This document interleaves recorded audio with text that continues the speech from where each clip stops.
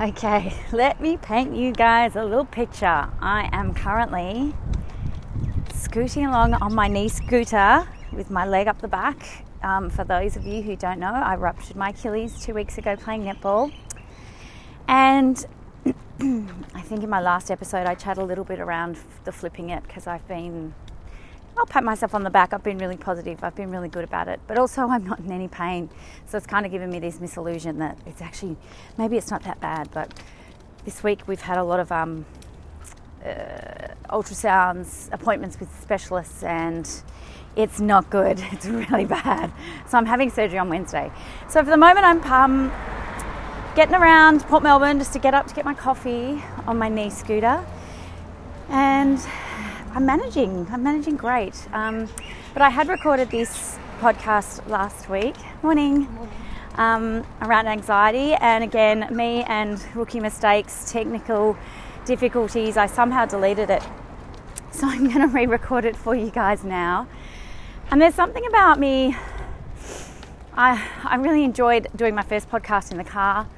I don't know, I kind of like being outdoors or being on the go, and that is me, and that's probably why I snapped my Achilles. I feel like it was the universe telling me to slow down. But I just like to talk when things are really fresh and in my mind and I'm feeling creative, and that's exactly how I'm feeling right now. Because I just listened to my lovely Confidence Chronicles podcast, Erica from America, and I love her. She always inspires me. So just listen to hers and I'm like, right, I'm going to do my anxiety one now. So here I am. I've had a few requests around anxiety and some, just some really good feedback from a girlfriend who I did speak to recently around medication that I take. So I thought it was a really good time to talk about it.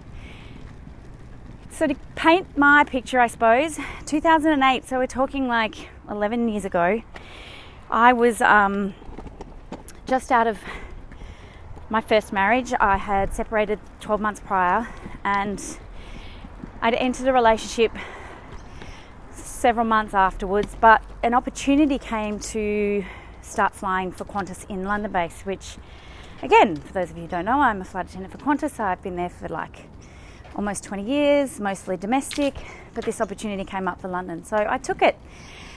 So in 2008, I'm off to London, and this was my first experience with anxiety. So I remember getting it the first time. I happened to be in Hong Kong on an overnight, and I think I was just missing my boyfriend and missing my family. And when you're trying as a flight attendant to sleep at the wrong time of the day, that's when your mind just goes a million miles an hour. You are thinking everything negative. Do you know what I mean? Like, has anyone else done that where, oh crap, I've spilled my coffee. Where it's sort of dark or it's nighttime and you're wide awake and all you can do is think about the shit stuff. And that's obviously what I was doing. So I all of a sudden had this overwhelming feeling that someone was sitting on my chest. Like I could not breathe, and it was just tightness. There was so much tightness around what felt like was my heart and my lungs. And anyway, and of course then you kind of panic, which kind of makes it worse. Then you're crying and you're bawling and you sit up and you don't know what's going on. So I actually rang my boyfriend, who is now my husband, my second husband. I rang him and just said, something's going on. I felt like I'd spoken to him about anxiety before, only because he'd had it, he'd experienced it. So I just knew that he'd mentioned something similar. These signs and symptoms that I was going through was definitely something that he'd been through himself. And he basically just talked me through it. He's like, yep, you're just having an anxiety attack. I just need you to sit up, breathe, take deep breaths, just, slow them down. So that was awesome. He was awesome. And it did. It got me right. But I guess I found myself in that position a few times, and especially because you're trying to sleep at the in the wrong time zone at the wrong time of the day for your body. Therefore, you're not sleeping. Therefore, you're thinking negative stuff, and your body goes into, I guess, I don't know, and I'm no expert with this, but I was just panicked and couldn't breathe and crying and all that. So I experienced that a few times on overnights. But one of the other things I felt happened to me was when I'd then fly back to London we used to do Hong Kong, Singapore and Bangkok. So when I flew back from these overnights, and the flights, I think from memory, were around like 12 hours or 11 hours or something like that. Like, they're a long time, and you'd work hard. And then landing into London, I would, about 10 minutes before the seatbelt sign would come on, I would find it hard to breathe and I would cough. And the only thing I can describe this as being something that you might relate this to would be, I feel like this sometimes with sunstroke. If you've ever had sunstroke, it's like you can't get enough air into your lungs, but you cough with it. It's so bizarre. So I was doing that. And at the time, I'm like, it's not anxiety because, I'm flying and I love my job and I'm really good at my job and we've done everything on the flight. Anyway, it was bizarre. So I would end up on oxygen on my flights, and it wasn't every time, but it was probably every other time for so many flights. And because I was on oxygen, it had to be documented. So then my managers knew, and then they wanted, of course, they're great. Qantas is great. They want to find out, well, what's wrong? So they sent me to doctors and specialists around lungs and breathing and all that sort of stuff. And there was just nothing we could find. So I remember sort of one of my last flights, this doctor happened to be on board when I was sitting in the jump seat on oxygen. And he came to check on me. And he, ran through everything. You're a smoker, blah, blah, blah. No, I'm not. I'm healthy. I exercise, da, da, da. And he said, I think it's anxiety. I think you've just got anxiety. And it was because I explained everything. I said, this only happens when I'm landing into London. And so that was kind of a really good sign that perhaps London base wasn't really for me. I had a great time. I did a lot of travelling. I did a lot of holidays, a lot of trips, a lot of great friendships when I was there. Ran a marathon in Berlin with some mates. I ticked all the boxes, but the work and the flying for me just wasn't right. So I cut what was supposed to be a 2-year stint short to a year. And of course, I moved back to Melbourne. I got to move in with my then boyfriend, now husband. I'm around my family and friends, and life's good. I picked up another job for the 12 months that I had to fill in before I could go back to Qantas Domestic, and that was fun. That gave me a real insight into retail and homewares, and I did an interior design course, and it was awesome. So always, I always see like the positives and the silver lining. And then 2009 was the year that I'd returned. A fair bit of court case stuff was going on with the abuse that I'd had that happened to me as a child. So that happened to me from the age of 4 to 6.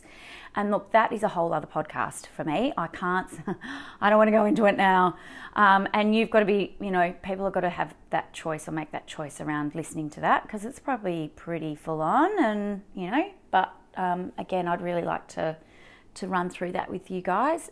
But when it all came to a head, basically, so there was a court case coming up because I had reported it kind of 10 years prior, and then all these other people came forward. So basically, there was an opportunity to, stand and have my day in court against this man who was the neighbour.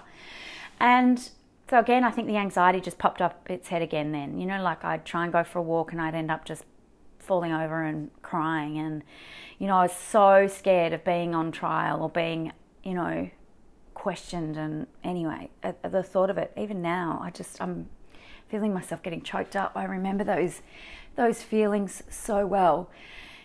And so I guess the anxiety popped its head back up again in 2009 a little bit. Thankfully, by the time they went through a couple of the other, I don't want to say victims, because we are not victims. Like, I think we're all survivors. So I'm going to say by the time they went through a couple of the other survivors before they got to me, he finally pleaded guilty, so I didn't have to stand in court, which was really nice.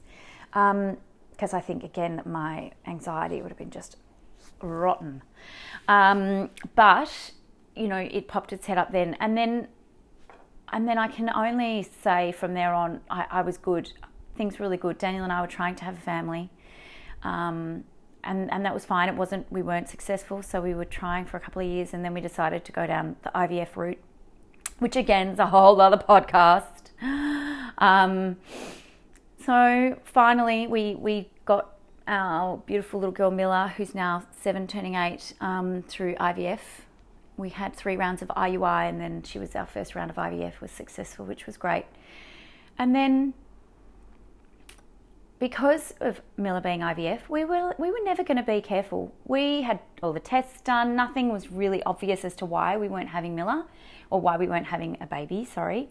But, you know, we had Milla's little twin sister or brother as a frozen little embryo stored away, thinking, well, when we're ready, we'll go back there and in time and, you know, go through the process again. Well, we fell pregnant naturally. And so that was a shock. So Tyler was born 14 months after Milla, and it was exciting. We were pumped. We were just so stoked. Like, you know, to think of the process you go through with IVF, which is intrusive. It's hard. It's emotionally hard. That's what's harder, is actually all that stuff. But to have one naturally, I was like, oh my God, you know, this has just happened. This is great. They're going to be close in age. We were one of the surprise again. Milla was a surprise as the sex of the child, and we thought the same with the next one. We're like, we'll just wait. So 14 months later, we have Tyler. We have another girl. Happy days. You know, it's all great, and anxiety hit me. Oh my God! I happened to have a daughter who Milla was pretty placid. She was pretty chilled, pretty placid. Slept through the night from like 4 months, drank well, ate well, slept well, you know, she was a good little girl. And Tyler was good too, but there was something about Tyler's cry that really grated at my nerves. I was just on eggshells with her, and sadly, I just couldn't drive anywhere. So she would scream the whole distance in the car, and I'm not someone who lets anyone defeat me. So if I'm going to go and catch up with my high school friends in, you know, the area we grew up in, then I'm going to spend the next 25 minutes in the car, and I'm going to plan it around her sleeping so that hopefully she doesn't scream. But then you've also got to come back, right? At the time you need to come back, and the shit would hit the fan, and I would just be anxious the whole drive, her screaming, you know. So anxiety certainly reared its head for me again in 2000. She was born 2013, so I hadn't really had it for a few years, you know. I knew exactly what it was this time. And I'll never forget this day. I went and got my eyebrows threaded at this awesome place. It used to be in, I think it was like Paran or somewhere. And I loved it. So I'd go and get them done once a month and put her in the capsule, carry her in, hope she'd stay asleep. Again, make the appointment time around the time she's sleeping, blah, blah, blah. Anyway, she woke just as I was leaving, and I was trying to, you know, put the dummy in her mouth. She wanted a dummy.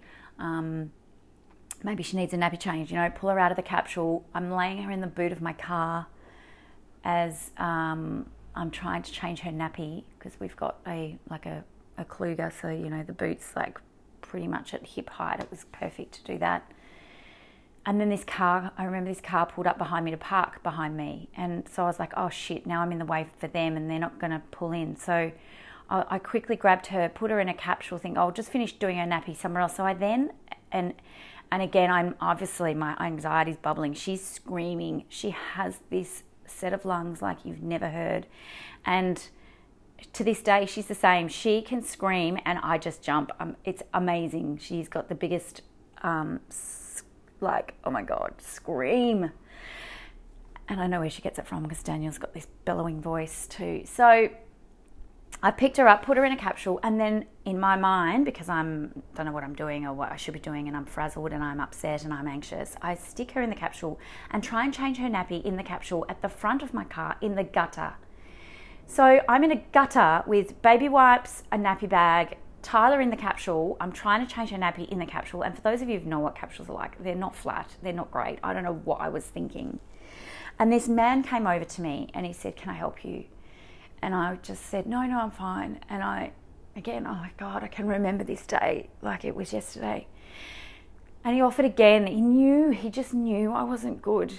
And I said, no, thank you, I'm fine. But I wasn't. I was so not fine. So I just sort of, I don't know what I did. I can't even remember. I can't remember if I took a nappy off or if I threw it or what I did. I ended up just strapping her in, screaming, put her in the car, drove off, and I was so upset and just bawling and not breathing, couldn't breathe. I had that, so the tightness in the chest and the, it's like your heart's just squashed into a ball and your lungs are just, there's no air getting into them. And I just pulled over on the side of the road and I just cried and I cried. And she's crying. She's in the back still crying, screaming. And I just had to stop. I would have had an accident. I was so not good. I was not good. So that was kind of my turning point. I thought, I've got to do something about this. Like, this is full-blown anxiety. And at the time, though, I knew about postnatal depression, but I didn't really know that postnatal anxiety was a thing, which was what was confirmed when I went and saw my beautiful doctor, Fiona Collins. I loved her. She's gorgeous. She's like, you've got postnatal anxiety, and yeah, it's a thing. And, what would you like to do? Would you like to go and speak to someone about it? I said, yep, I'd love to. I'm going to do something about it. And she was talking about yoga and things, and I love yoga. Love yoga. I don't know, there was just something at that time. I was crossfitting, I think, and I love sweating it out. I love really pushing myself, and I think, anyway, I didn't do yoga. I chose to see this therapist. So this therapist happened to be down in Hyatt, which was where we were living at the time. We were renovating our house in Port Melbourne. And I'll never forget sitting there talking to her about, things, just stuff. And I said, I really feel guilty about going to do my CrossFit. And she was like, why? And I said, well, because I've got to leave my baby. I just leave her with my mum, my mother-in-law, and I go and do my class for an hour, and I just feel guilty. Guilt. Mums will know what I'm talking about. Guilt all the way. And she sat there and looked at me and she said, so does your mum and your mother-in-law love your daughter? I'm like, yeah, daughters, sorry, 2 of them. Yes, she does. Okay. So you feel guilty about going to the gym whilst you leave your daughters with someone who loves them. And the way she said it and the way she looked at me, I felt like a fucking idiot. I'm sorry, but I did. And it's like, yeah, of course you're logical. Of course you're logical because you're not going through shit, but I'm going through shit, and I'm just telling you that I've got the guilt. So don't make me feel worse about something that's, of course, blatantly obvious, and not help me work out why or how. It was just like a slap in the face. So of course I never went back to her. And I went back to my doctor and I said, okay, this is what she said. This is how I felt. She's not for me. And you know what? In the, I was late 30s at that stage.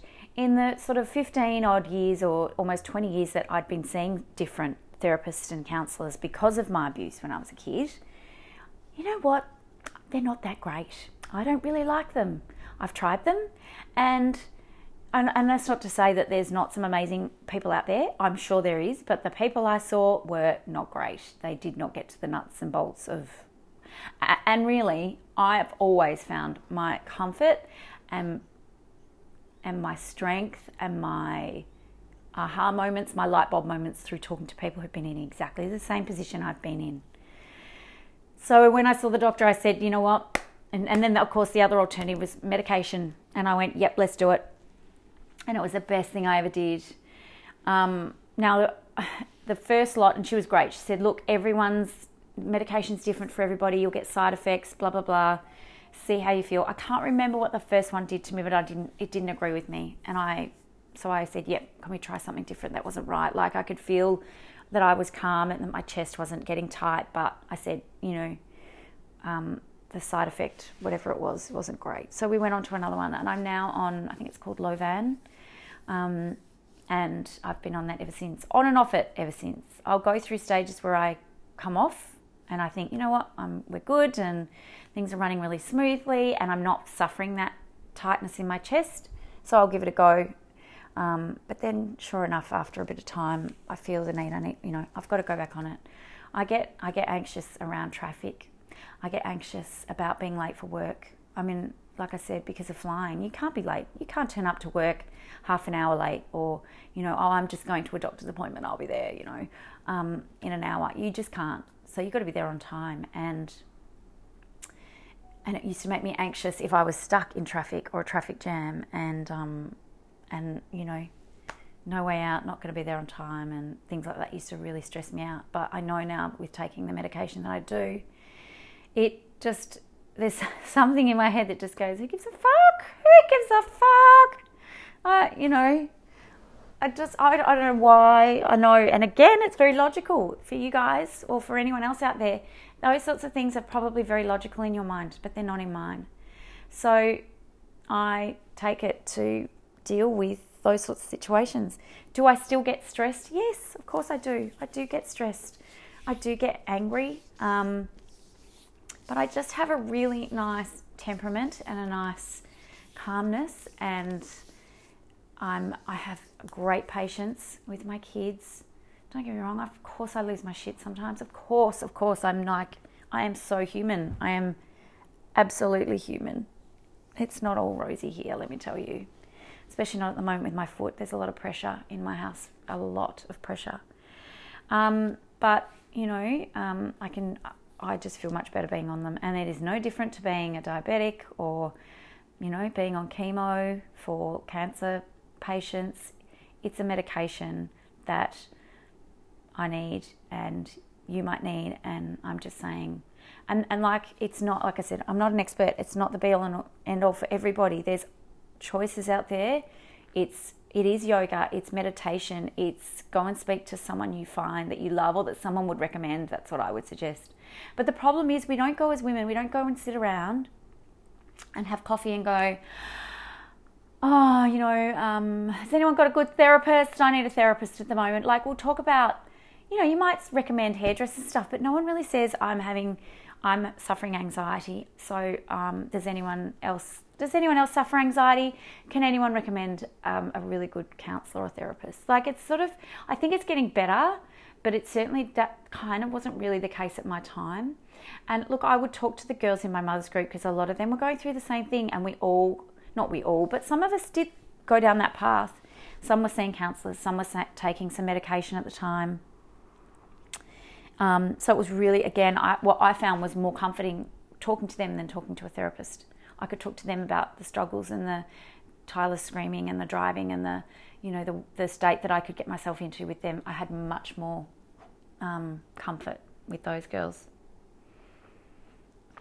So all I want to say to you guys is, you know what? It's a part of who I've been. It's a part of my makeup. It's me saying I've had anxiety, and I still have anxiety. Like, it's not even that it's gone, but I know how to manage it and I own it. And if I can help another woman out, or guy or girl, through talking about it and owning it, then, like, brilliant. It's not something to be ashamed of. It's not something to be taboo. It's just something to own and understand and manage. And if this has helped you in any way, shape or form, even if it's just one person out there, then I am fucking winning, I can tell you now. I am here for, I'd love to hear your feedback, requests, or whatever it might be, whether it's about this topic or any other topics you want to know about. I have so many things I'd love to share with you. And really, they're all just life experiences or topics of conversation. I can't wait to do, I'm doubling up this week. I did do anxiety last week, but like I said, I somehow lost the podcast this week. So you've got anxiety, and I want to talk to you about women's clothing, women's sizes, because this really interesting thing happened over the last few weeks with myself and an amazing, I want to call her a mentor now. She's fucking awesome. She's a friend. She's a business owner. She's a legend. And I've been chatting with her frequently over the last few weeks around women's sizes, clothing, business. So it's something I'll chat to you guys about in my next podcast. But please give me your feedback, your thoughts. My email address is casey@caseygrant.com.au. Instagram is Casey Grant Authentic. Facebook, Casey Grant.